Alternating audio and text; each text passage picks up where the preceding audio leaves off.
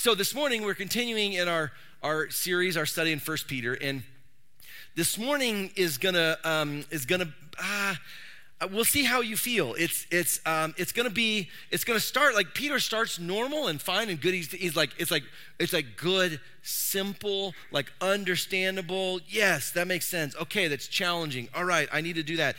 And then he just jumps off the deep end. I mean, like, we go from kind of like, getting your toes wet on the kind of on the steps of the pool. And then he's like, all right, now I'll throw you in the deep end. And it just takes a total turn. And here's what he's going to be talking about. And this is throughout Peter's letters, 1 Peter and 2 Peter, he's writing to a church that's experiencing persecution, that's experiencing hardship and suffering and real, actual, like, persecution, the church. And so he writes these, and the themes in Peter are all about persecution and particularly how to have hope in the midst of persecution, in the midst of even, like, Christians being killed. He's preaching about hope. And this morning, he's gonna tell us and kind of like instruct us on what to do when someone wrongs us. Now let me ask you, what do you do when someone wrongs you? If you're giggling, it's probably not a good response. Because like we've all been wronged, and we've all been like wronged in little ways, but also like, oh man, like I've experienced some honest, I would consider some real persecution and maybe even suffering, but like I've been wronged by people. What do you do? How do you respond? And now here's the thing, I've noticed that how you respond probably lines up a lot with your personality. So if you're the kind of person who's like, hey, I like to know what's going on. I like to maybe be in charge. Maybe you lead a company, or you're kind of like lead people, and you're kind of like, I enjoy, like I want to be the one, like if we're getting in the car, I'm going to be the one driving. It's hard for me to sit passenger, right? If that's you probably respond one way to someone wronging you, and it's probably not like, you know what? Let's just let it go. It's probably not that, right? But there's others of us who are like, hey, I have no problem sitting passenger or just taking a back seat, or like, hey, I don't, like, I'm just more peaceable and peace loving. And like, if that's you probably respond a different way as well. We're like, okay, like we can not let this kind of, ruin our attitude or our day or our experience. Like I fit into one of these categories, and I'm not like proud of this, but like for me, here's an example. Here's how you know like which kind of person you're in, or like which kind of person you are, like which category. When you're driving and someone pulls out in front of you later on the parkway, and they pull out, it's your lane. It's your lane. They made it for you. They pull out in your lane, and maybe they're going slower than everyone else, or that you should ever humanly possibly go, like they're going that, and for me, like, okay, this is a problem. And if here's in my mind, maybe because I grew up in like California and then spent some time in LA, so it's like, I'm like, driving's it's like a learned skill. It's like martial arts down there. You gotta like know how to move in and out, and like for me, if I have to hit my brakes, it's your fault. You slowed me, you cut me off. How could you do this? And I'm like switching lanes, trying to just be like, I just want to, be efficient in my gas mileage. Now that gas is $12 a gallon, I want to be efficient in how and my wife, on the other hand, she's like, what are you doing? I'm like, I'm just driving. This person just cut me off. And she's like, you are a pastor. I'm like, I know, I'm sorry. And for her, she's like, it's fine, just hit your brake, like let them in. In fact, there's a whole line of, let them all in. And I'm like, oh, this is not right? Like, you already know which kind of person you are, right? And here's the thing, regardless of how you respond when someone wrongs you or when something's wrong, you and I, we're good at wanting to get even. We're good at it. We're really, right? We're really good at it. Some of us are very good at it. There's a sense in which it's in all of us, this sense of injustice and making it right. And here's the thing. One of the main themes in Peter is hope, especially in difficult times. And here's what Peter's going to tell us. When life gets difficult, when suffering comes, and he's going to talk specifically about it, here's what he says. Focus your eyes on Jesus. Not about your pride, not about like, I need to get even. Like, all right, he's going to tell us, when life gets difficult, our job is to focus on Jesus. We're going to see some real practical advice here. He's going to tell us when we face suffering and persecution and even insult, and then he takes this dive into the deep end. That's probably one of the most confusing and hard to interpret passages in the entire New Testament. And he seemingly just kind of throws it in there. He's talking normal, it's fine, okay, yeah, it's challenging, yeah, I need to hear this, I don't like it, but I need to hear it. And then he just goes, boom, deep end theology going, what? How did you come to that? We're gonna look at that this morning. And I was watching one guy this last week who said this is one of his favorite passages, and he's a Bible scholar and theologian, and he talked about how he was going to a new church. They moved to a new place, and he's going to a new church, trying to find the church, and they just showed up on this day, and it was on this passage, 1 Peter, chapter 3, particularly towards the end, 18 to 22, and he's like, this is one of my favorite passages to talk about, think about, get into. All right, I'm excited. And this was the passage, this is what he said. You know what, guys? We're going through Peter, and we're in chapter 3 at the end, and I'm going to be honest. This is not me. This is the guy, right? I don't really understand it. I don't know what's going on, so we're just going to skip it. All right, we're just going to go to 1 Peter. We're going to go to chapter 4 this morning, and he just skips over it. He was both shocked, but also like, yeah, this is one of those passages that's like, how? What?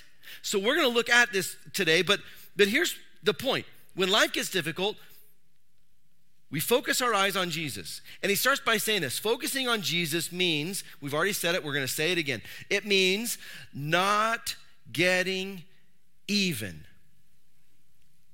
Now that is so hard because regardless of how you are, or your personality, or the kind of person you are, like we all feel this sense of that's wrong and it needs to be made right. And it's not even a bad sense to feel that.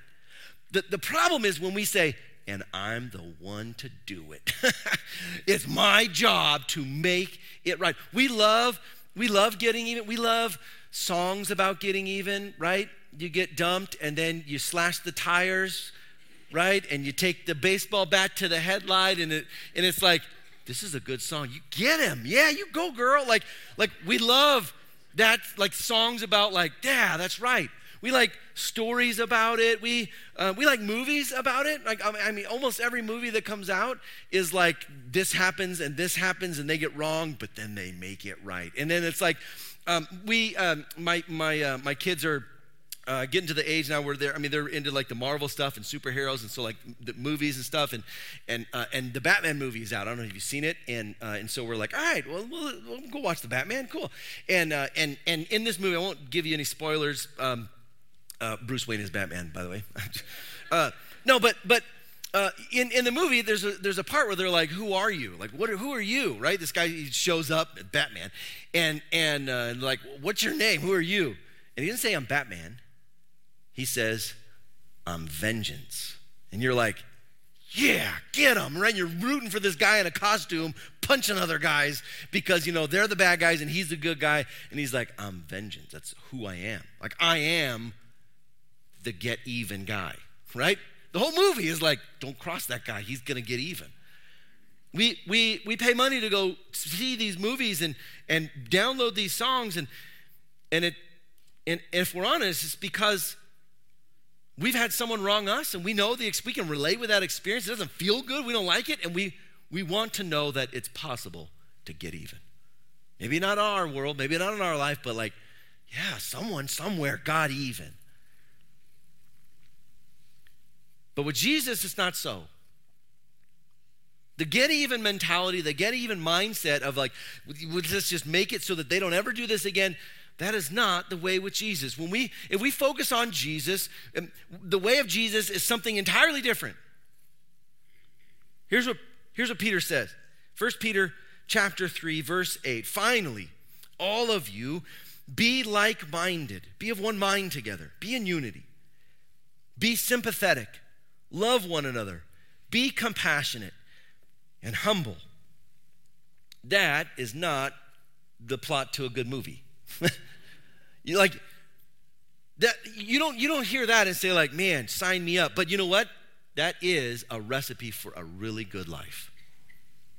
Someone who's humble and compassionate and loving and sympathetic and empathetic and of one mind, like, man, that's a good way to live.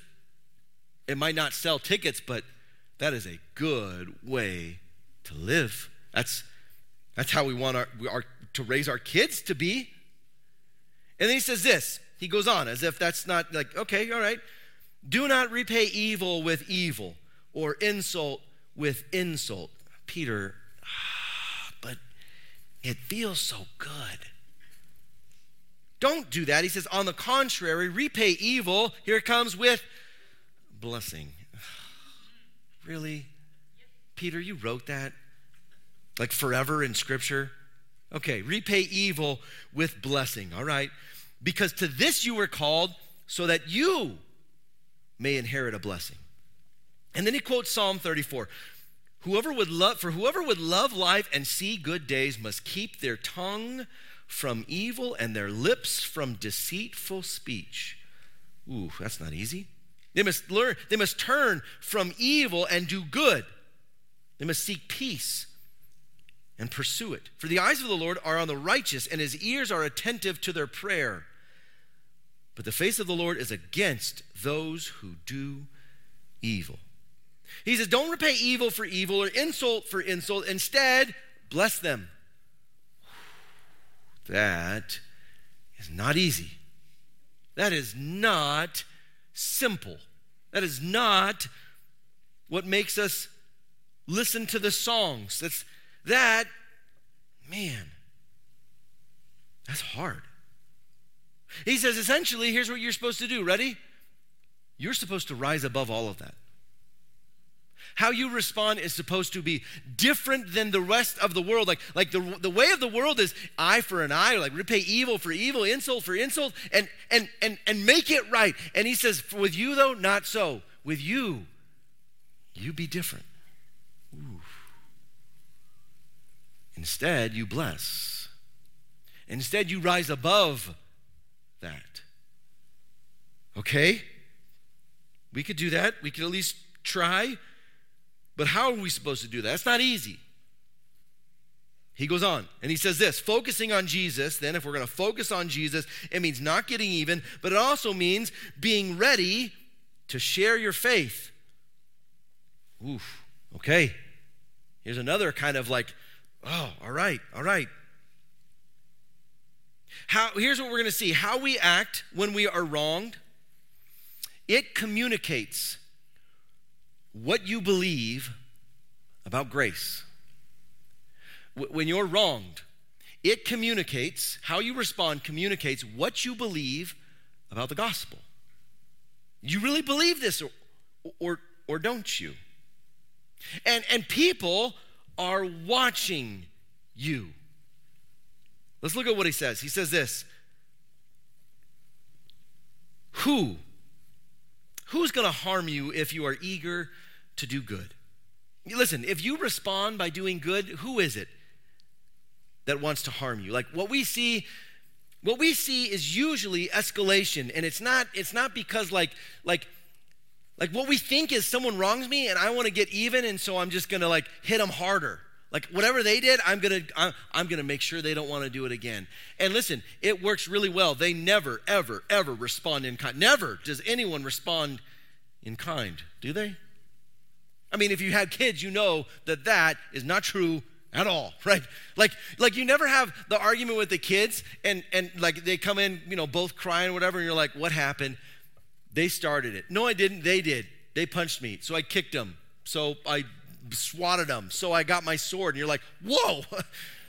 And like it always goes here, and then here, and then the next thing, and then the next thing. And as adults, like we're not as childish anymore, but we can certainly respond like, well, they did this. Well, I'm going to do this. Well, they did that. Well, I'm going to do this. Well, they did this. I'm going to do that. And he says, listen, if you stop that and you instead do good, he says, who's going to harm you if you were eager to do good? But then he says, but even if you should suffer for doing right, even if that does happen, that you're doing good and that they're still experiencing suffering, he says, you are, he says it again, blessed. Oh, man. It's not the kind of blessing I want. Like the blessing I want is like success. Yeah, right? If you're like a business owner, you're like, man, God is blessing me. That means like you had a good year, right? This kind of blessing, and nobody want this blessing, that you're going to do good and suffer for it. And he says, you're blessed. That is a blessing.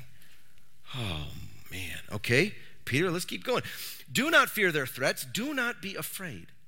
But in your hearts, revere Christ as Lord. And then he says this, always be prepared to give an answer to everyone who asks you to give the reason for the hope that you have. Always be ready.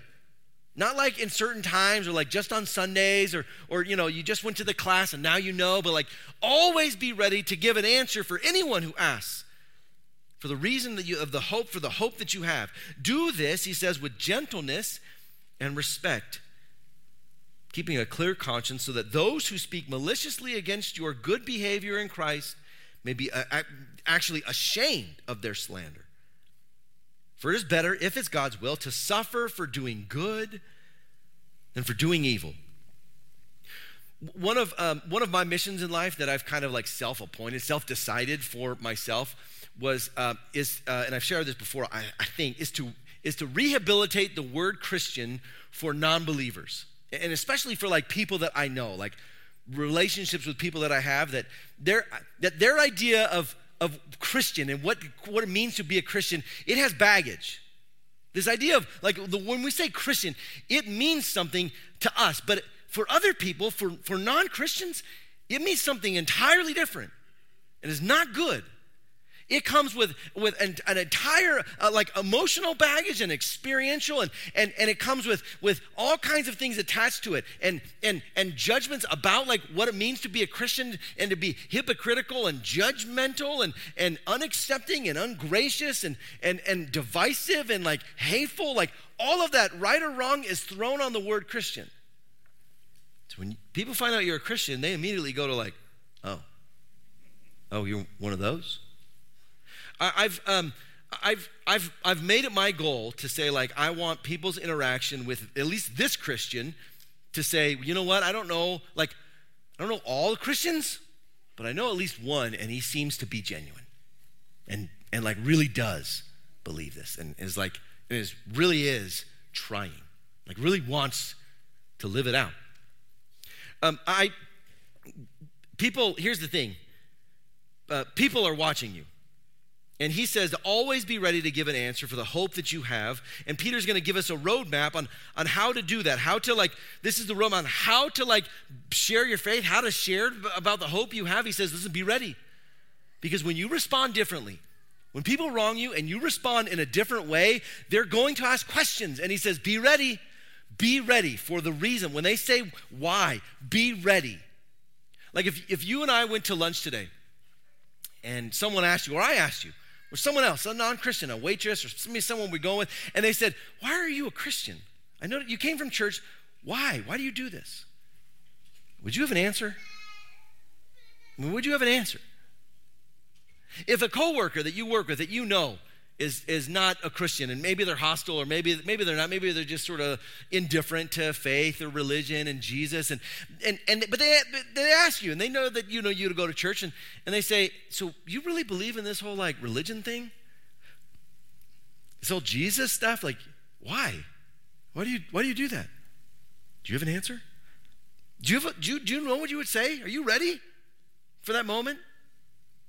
If you have a family member, we all have family members and like extended family members that I'm assuming not all follow the Lord and have a relationship. Not all are Christians. And if they ever come, a family gathering, maybe Easter, you do a thing and they say like, so, all right, so you go to, you really do believe this stuff? Like, why? Do you know what you would say? Do you have a response? Because what Peter's saying is be ready and like not in the moment like I better make it up right now, but like really, do you know why? And if it can't be like, well, it's got nothing else going on Sunday morning, so I just go. What? Well, my spouse has me come. It's good for the kids. We want the kids to come and like, okay, hey, that's great, but like, is that really why? What's the reason for this hope that you have? Because people are watching. I remember my dad is not a Christian and is probably it probably would be classified as agnostic, kind of like can't really know, like how does anyone know? Does anyone really write? And I remember having a conversation with him once about a family friend of ours who was also a coworker who was a believer and a strong believer and a good family friend of ours. And I remember him coming home from work one day and being like, man, I can't believe that this person, that they said this. And it wasn't about work. It wasn't about like work ethic or productivity or like, man, they're really good or they're really bad. No, it's none of that. It was about faith. Man, he says this, but then he goes and does that. He says like, well, if I sin, if I make a mistake, God will forgive me. And my dad, he doesn't tell him he's watching, but he tells me, oh, you're watching him like a hawk. And people are watching you to see how you respond to life, to see, do you really believe this? Is this really true for you? Is this changes your life, or it's like, nah, it's just, something I do, it's something I add to my life. It's just, something we do. Peter says, you be ready always to give an answer. Now, here's where things take a turn. So far, we've been traveling along, and it's been like, all right, Peter, like, okay, this it can be convicting, it can be countercultural to the way of the world, and all right, I should be doing that. Yeah, I definitely need to do that. And now he takes like, we're in the kiddie pool, and now he's like, all right, let's go dive into like the deep end. I don't know if we can swim yet, but we're jumping in. And it's gonna make a total shift, seemingly for us. It kind of comes out of nowhere, but he is very deliberate at why and what he talks about. And here's what we're gonna see: focusing on Jesus means submitting our lives to him. This passage has caused all kinds of controversy and debate. I imagine if you and I were to just read this right now and just be like, all right, with no other insight, what does it mean? We would all go like, what? I think it means this. I think it means this. And that's happened over centuries of scholars and theologians trying to like, all right, this seems to be what he's talking about. It gave Martin Luther problems when he's trying to figure out, like, he's like, literally, I don't really understand what this is talking about. Like the reformer, John Calvin, he's like, I think it means this, but I'm uncomfortable with the conclusion, so I don't know. This is Calvin. Would you like to read this passage? That was enthusiastic. Here we go. Whether you like it or not, we're diving in. It says this: for Christ also suffered once for sins, the righteous for the unrighteous. And he does that to bring you to God. So far, so good. He was put to death in the body, but made alive in the spirit. Okay, we got it. Listen, here we go. After being made alive, after resurrection, supposedly, at least apparently, he went and made proclamation to the imprisoned spirits. What? To those who were disobedient long ago when God patiently waited in the days of Noah, while the ark was being built. In it, only a few people, 8 in all, were saved through water. Peter, what? Peter, we were talking about, hey, don't repay evil for evil, but instead bless, insult for insult. No, don't do that. Always be ready to give a reason for the hope that you have. Yeah, okay, I get it. I need to think about this more. I need to like be more serious about faith and like how my understanding of faith and how I respond, and people are watching, and it communicates things about the gospel. And now, okay, what else, Peter? Well, Jesus went and he preached to spirits in prison. What? And you can see why this would throw people off, at least like throughout time, like throughout the ages of people saying like, Peter, what are you talking about? You jumped. Quite a big jump. And you didn't take us with you. You just went there. There are typically now, throughout time, there's generally three major perspectives or interpretations of this passage. I'll give you all three. I'll tell you which one I hold to. I try not to usually. I like you doing some work, but I'm going to do your homework for you on this one. Here's the three. The first, and this one has been probably the traditional view throughout the centuries. It's called the descent into hell view. Okay, now here we go. Ready? Buckle up. This view is that Jesus went to hell to preach the gospel to people who had not yet heard the gospel. And within this view, there's kind of a few different camps. Some would say like this is just since he brings up Noah's day, it's just people who were before the flood, who never got to hear like anything about the Lord. Jesus went and God preached to them. And other people will say, no, this is just everyone who's like pre-Jesus got to get like one opportunity to hear the gospel. And that what they would say is between the crucifixion and the resurrection, Jesus went to hell. And what further complicates this is that in the Apostles' Creed, we have language about this. And it like makes it even more a little like, oh, wait, what? The Apostles' Creed says that? And it says he descended, and Jesus, he descended into, and depending on the kind of the translation or version, into Hades, or often it's called hell. So it's like, wait, hold on. This is kind of like a tenet of the faith. And okay, here we go. We're talking about this and this view.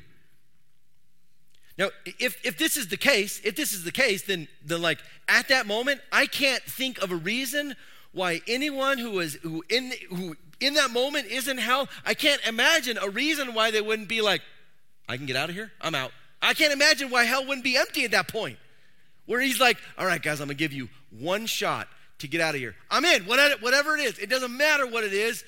I'm in. Okay, let's do it. If this is the case, and Jesus, according to this view, he goes and preaches to the spirits are actually people who are imprisoned in hell. We're reading into this because it doesn't say any of that in this passage, but we kind of formulate based on other scriptures we'll look at here in a second. That's the first view. The second view is called the pre-existence of Christ view. That Jesus, he isn't literally preaching to these people, but that through Noah preached to the people of his day. That Noah serves as, in scripture, in theology, what's called as a type, a capital T type or typology, that he represents something else, and particularly Jesus. And there's a lot of types in the Old Testament, but they foreshadow and point to Jesus. And that Peter's saying Noah is a type pointing to Jesus, and that Jesus, the way he preached was through Noah. And this prison wasn't like an actual prison, but it was a metaphorical prison representing their sin and ignorance, and that they were imprisoned spirits, and that through Noah, Jesus went to preach to them. That's another view. There's a number of modern theologians that hold to that view as well. And then there's a third view, and it's called the proclamation over spirit world view. And this view is different than the first two. And what Peter is describing, again, according to this view, is a triumphal proclamation of Jesus amongst those spirits in the spirit world. That these aren't people, these are actually angelic beings, in particular, fallen angelic beings. And these are fallen angelic beings that are now in some sort of spiritual prison.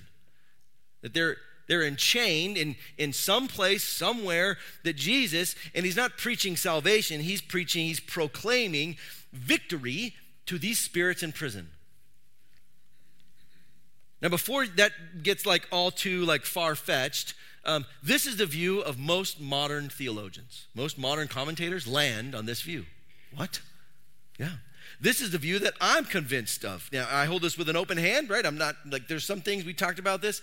that there's some theology I'm like, this, you can't take this, like salvation through Jesus alone, I'm not letting go of that. This, if I'm wrong, okay, I can be wrong, but I'm convinced, and it seems to make sense, that Jesus actually proclaims victory to these fallen angels, and in particularly, certain fallen angels that were around in Noah's day that sinned. Okay, now you see, like, this is deep end. This is like, what? What are we talking about? Okay, you want to go deeper? I don't know if we're ready for this. Here we go. Ready? Peter writes a second letter. It's called 2 Peter. Super creative. In it, he says this, 2 Peter chapter 2. For if God did not spare angels when they sinned, but sent them to hell, putting them in chains of darkness to be held for judgment. And then he goes on. If God didn't do that, then listen. But what he says here is like, wait, hold on. God apparently sent particular angels when they send to hell. Jude has a similar passage that talks about the same thing. And we see this in Revelation, that there are angels, like particularly like evil, bad angels who are in chains, who will then, like, even in certain times be loose, like let loose, but right now they're in chains. Like, okay, this isn't just Peter making stuff up. Like, there's a number of biblical authors who seem to be talking about this same kind of thing. But here's what is unique to Peter.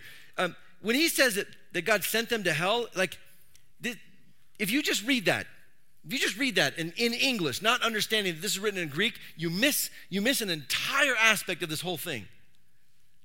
That word hell is not the same word that Jesus uses when he talks about hell. In fact, it's not the same word any other author in the New Testament or the Old Testament uses for the word hell. This is the only time it shows up in the whole Bible. This is one of those words that as a seminary student, I hated. You got to memorize all this stuff and all these words and all these all the parsings and how it functions. And like, okay, I learned that word. How many times is that used? Once. All that work for one word? This is one of those. And this word is not Gehenna that Jesus uses. It's not the typical understanding of the word hell. This word is, if you know Greek mythology, you'll be like, oh, that's interesting. This word is Tartarus. It's only used here. It's the only time it's used. Peter uses it, and he uses it for a very specific reason, because this isn't talking, I believe, and I understand, and most scholars and theologians who look at this, he's not talking about hell. This is a poor translation, kind of a lazy, we don't really know about this, so we'll just call it hell. But it's not that. This place, Tartarus, seems to be from here, from Jude, from Revelation. This seems to be a separate place that God imprisoned certain angels when they sinned. That he puts them in chains in this place, Tartarus, and it's like their sin was so great, he said, I can't let you continue like this. And in fact, if you read Genesis 6, you see some of this, and depending on your understanding of Genesis 6, it looks like it's describing potentially some of these angels and what they did, and their sin was so bad, it might have been even part of the reason why God does the flood. And these angels, he puts them in prison in this place, Tartarus. And Peter is saying Jesus went to that place and he proclaimed victory even over them, reminding them, letting them know that they indeed did not win. Ooh, Peter, okay. You just went to some deep theological water here that, all right, here we go. And there's a lot of allusions to Jude. Jude writes about this, and a lot of this comes from a non-biblical, it's called the Apocrypha, a book in the Apocrypha called First Enoch. And Jude actually quotes Enoch. He quotes Enoch in this story. And so there's a lot of really strong evidence that Peter would have been influenced and known about this and said, hey, this is what happened. Enoch talks all about this, and he's saying, listen, Jesus, he went and proclaimed to these imprisoned spirits. Now, that makes you feel a little weird, doesn't it? Like, all right, this almost sounds like, okay, this is some kind of movie, right? Like, oh no, hold on. If you believe this, and this is what Peter's talking about, and there really is a place with these really terrible angels who God has imprisoned, and they're just waiting judgment right now. Whoa. And Peter, why are you bringing this up? This seems to come out of nowhere. Here's what he's saying. Jesus suffered the unrighteous for the righteous, and he did so for a purpose. And the purpose was complete victory. And no matter whichever view you land on, like whatever the three, like however you understand this passage, the end conclusion is clear, and that is this the overall theme of vindication, that Jesus is the one who in the end wins. Regardless of what happens on the earth, regardless of what happens in your life and my life and the suffering we experience, as hard and as painful as that may be, in the end, we know this. Our hope isn't in our circumstances. It's in the fact that Jesus won. That Jesus died and literally died for us so that he says, so that he could bring us to God. So he says, when you're suffering, the goal is not to redeem your pride, to make you feel better, to get even. No, instead, focus your eyes on Jesus. Ooh, because Jesus conquered all of it, including these really terrible angelic beings that are now in prison. He even goes there and says, just so you know, I'm in charge. Ooh, that's the Jesus we follow. And now Peter tells us how. And he makes a seemingly random connection, but again, in his mind, it all makes sense and it all lines up. Here's what he says. He continues. So he said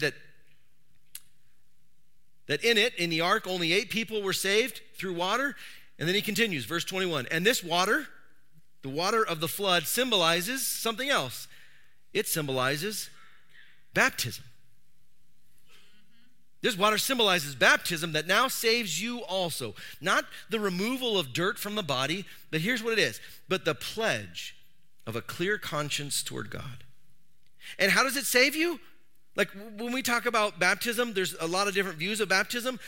We don't believe that the actual act of like getting baptized actually saves you. And Peter says the same thing, that the way baptism saves you isn't like through the removal of dirt, or it's not like it makes you cleanse now because you went into actual water. But he says it's a pledge you make.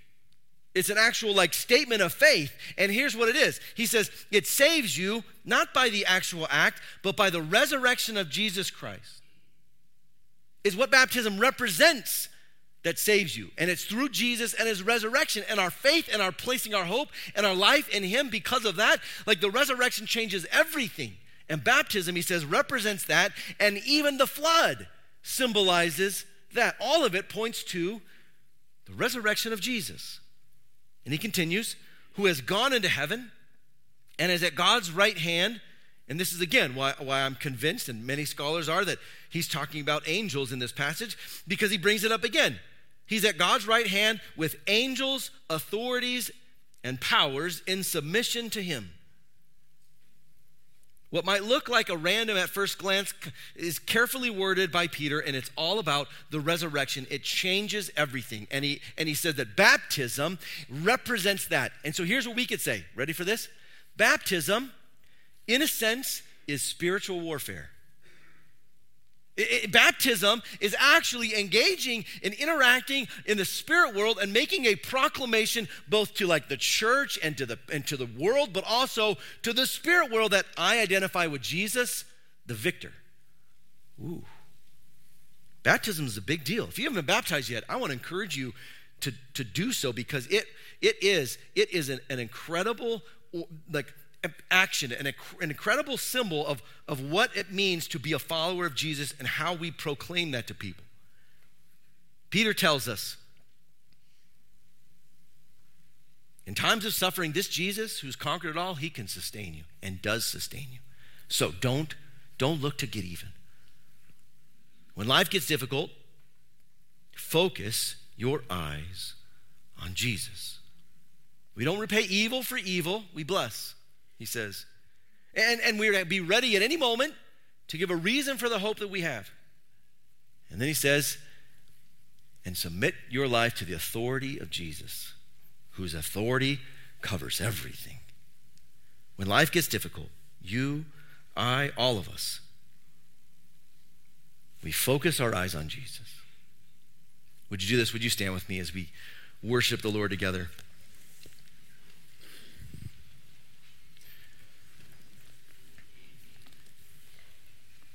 So before we sing and literally sing to the King, to King Jesus, who is the one who has conquered all of it for us and is our victor, I want to give you an opportunity, because maybe you haven't placed your faith in Jesus.